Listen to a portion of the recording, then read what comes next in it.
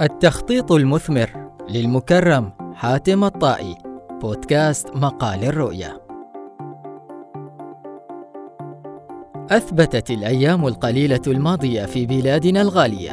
أن الحكومة الرشيدة بقيادة حضرة صاحب الجلالة السلطان هيثم بن طارق المعظم حفظه الله ورعاه استطاعت بحنكة وكفاءة أن ترسم لنفسها مساراً واضحاً في التعامل مع المخاوف المتعلقة بتفشي فيروس كورونا المستجد كوفيد-19 لترسخ قاعدة أصيلة في النهج الحكومي مفادها أن التخطيط المثمر يؤتي نتائج واعدة، وأن الحكمة في اتخاذ القرار في الوقت المناسب دون عجلة أو تأخير تحقق الآثار الإيجابية واحتواء الآثار السلبية قدر المستطاع. البداية كانت مع الأوامر السامية لجلالة السلطان المعظم أيده الله بتشكيل لجنة عليا تتولى بحث آلية التعامل مع التطورات الناتجة عن انتشار فيروس كورونا، وذلك في ضوء الوضع العالمي والمحلي لانتشار الفيروس وما يصدر عن المنظمات الدولية المعنية، وعلى رأسها منظمة الصحة العالمية. هذه اللجنة برهنت مدى الحرص السامي الذي يوليه جلالة السلطان لصحة المواطنين، واهتمام جلالته بتوفير شتى سبل الرعاية لكل ما من شأنه أن يقلل مخاطر انتشار هذا الفيروس أو يتسبب في مشكلات على المستوى المحلي. ومن أجل إنجاز المهمة على أكمل وجه، قضت الأوامر السامية بتشكيل اللجنة برئاسة معالي السيد حمود بن فيصل البوسعيدي وزير الداخلية، وعضوية عدد من أصحاب المعالي الوزراء وأصحاب السعادة الوكلاء، ما يؤكد أنها لجنة شاملة لممثلي كافة القطاعات الحيوية في بلادنا. ومن هنا تتجلى الحكمة السامية في هذه الاختيارات، فوزير الداخلية المشهود له بالكفاءة العالية عبر خبراته الطويلة في العمل الحكومي هو الأجدر في التواصل مع الولاة والمحافظين لتنفيذ ما يصدر عن اللجنة من قرارات واجبة النفاذ،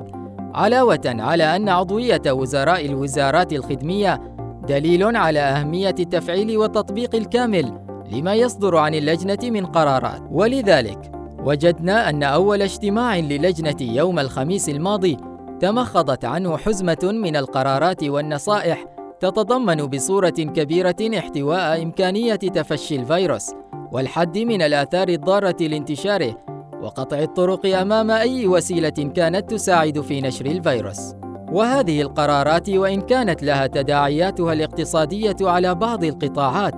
لكنها تصب في مصلحة المواطن أولاً وأخيراً، ويمكن تعويض هذه الآثار في أوقات لاحقة عندما تنقشع هذه الغمة. فالقرارات بلا شك تسهم في الحفاظ على الوضع الصحي مستقراً وآمناً لأقصى درجة ممكنة، فمن غير المعقول أن نسمح ببعض الأنشطة الاقتصادية على حساب صحة الإنسان، إذ إن هذا الإنسان هو هدف التنمية وغايتها، وكل مكتسبات النهضة المباركة والنهضة المتجددة لا تستهدف سوى الإنسان. ولقد أسهمت هذه القرارات في بث الطمأنينة والارتياح في نفوس جموع المواطنين، وتلمسنا ذلك عبر منصات التواصل الاجتماعي ومن خلال المقابلات المباشرة التي نجريها يومياً مع عشرات المواطنين، والذين أيدوا بشكل كامل هذه القرارات وثمنوها وباركوا دور اللجنة في اتخاذ ما يلزم من قرارات وتوصيات تدعم جهود تقليل خطر انتشار المرض. وبالأمس أعلنت اللجنة العليا عن وقف الدراسة في مؤسسات التعليم لمدة شهر، وهو أيضاً إجراء وإن كانت له نتائج فإنه بلا ريب إجراء احترازي لحماية فلذات الأكباد وصونهم من مخاطر هذا الفيروس سريع الانتشار. فالخطر في كوفيد-19 ليس في افتراسه للجهاز التنفسي للمصاب، بل في سرعة انتشاره بين البشر، فيكفي مصاب واحد أن ينقل العدوى إلى نحو عشرات الأشخاص في محيط دائرته داخل حصة دراسية أو محاضرة جامعية.